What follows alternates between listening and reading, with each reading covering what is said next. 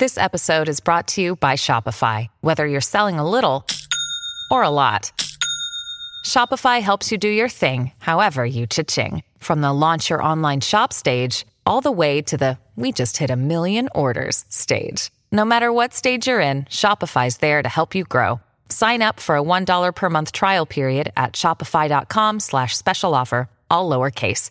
That's shopify.com/special offer. This is not your century. This is Not Your Century, where we celebrate the news and the news media of centuries gone by.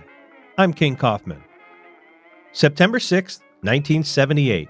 The best female police officer in the world works in San Francisco. The International Association of Women Police said so when it named Dorothy Jorgensen Woman Police Officer of the Year. She went by DJ.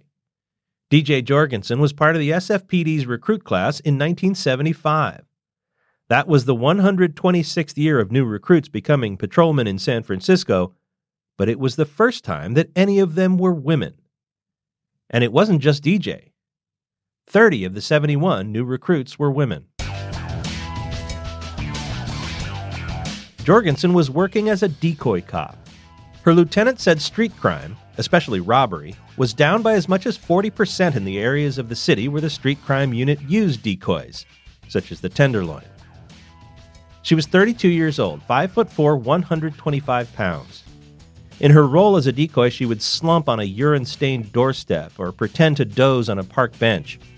She might have a bandage on her face stained with fake blood, maybe a black eye, the result of makeup work done by a fellow officer.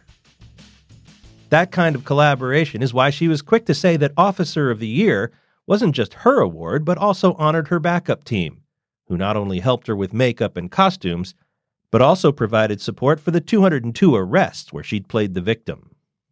The street crime unit used information from the Crime Analysis Unit. They determined the typical dress and movements of a likely crime victim in an area where Jorgensen was going to be working. Then they'd comb through thrift stores to find the right outfit for her to wear. Jorgensen was the only female decoy in the program. She said that presented her with unique challenges. For example, she said, "Ladies do not lie in doorways." At least they tended not to in 1978. So lying down in a doorway, seemingly passed out, wasn't an option for her. Instead, she'd spend a long time sitting, her head bent at an awkward angle to simulate nausea or unconsciousness. She'd usually have her eyes closed, so she'd develop what she called a sixth sense for danger, as well as a newfound understanding of what real female crime victims went through. She said would-be muggers test potential victims for consciousness by fondling them. She said a man once played with her foot for what seemed like an hour. Once, she sat still while a mugger slit both straps of her purse, the knife inches from her ear.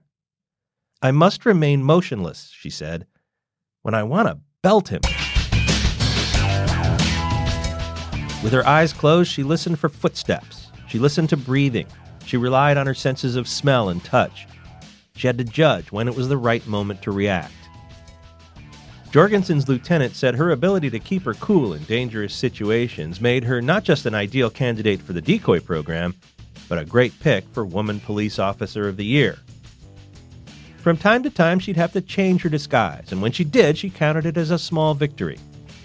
She said when word starts to circulate among the criminal element in a neighborhood that, say, the little old lady with her arm in a sling is a cop, that means they're hesitating before they choose their victims.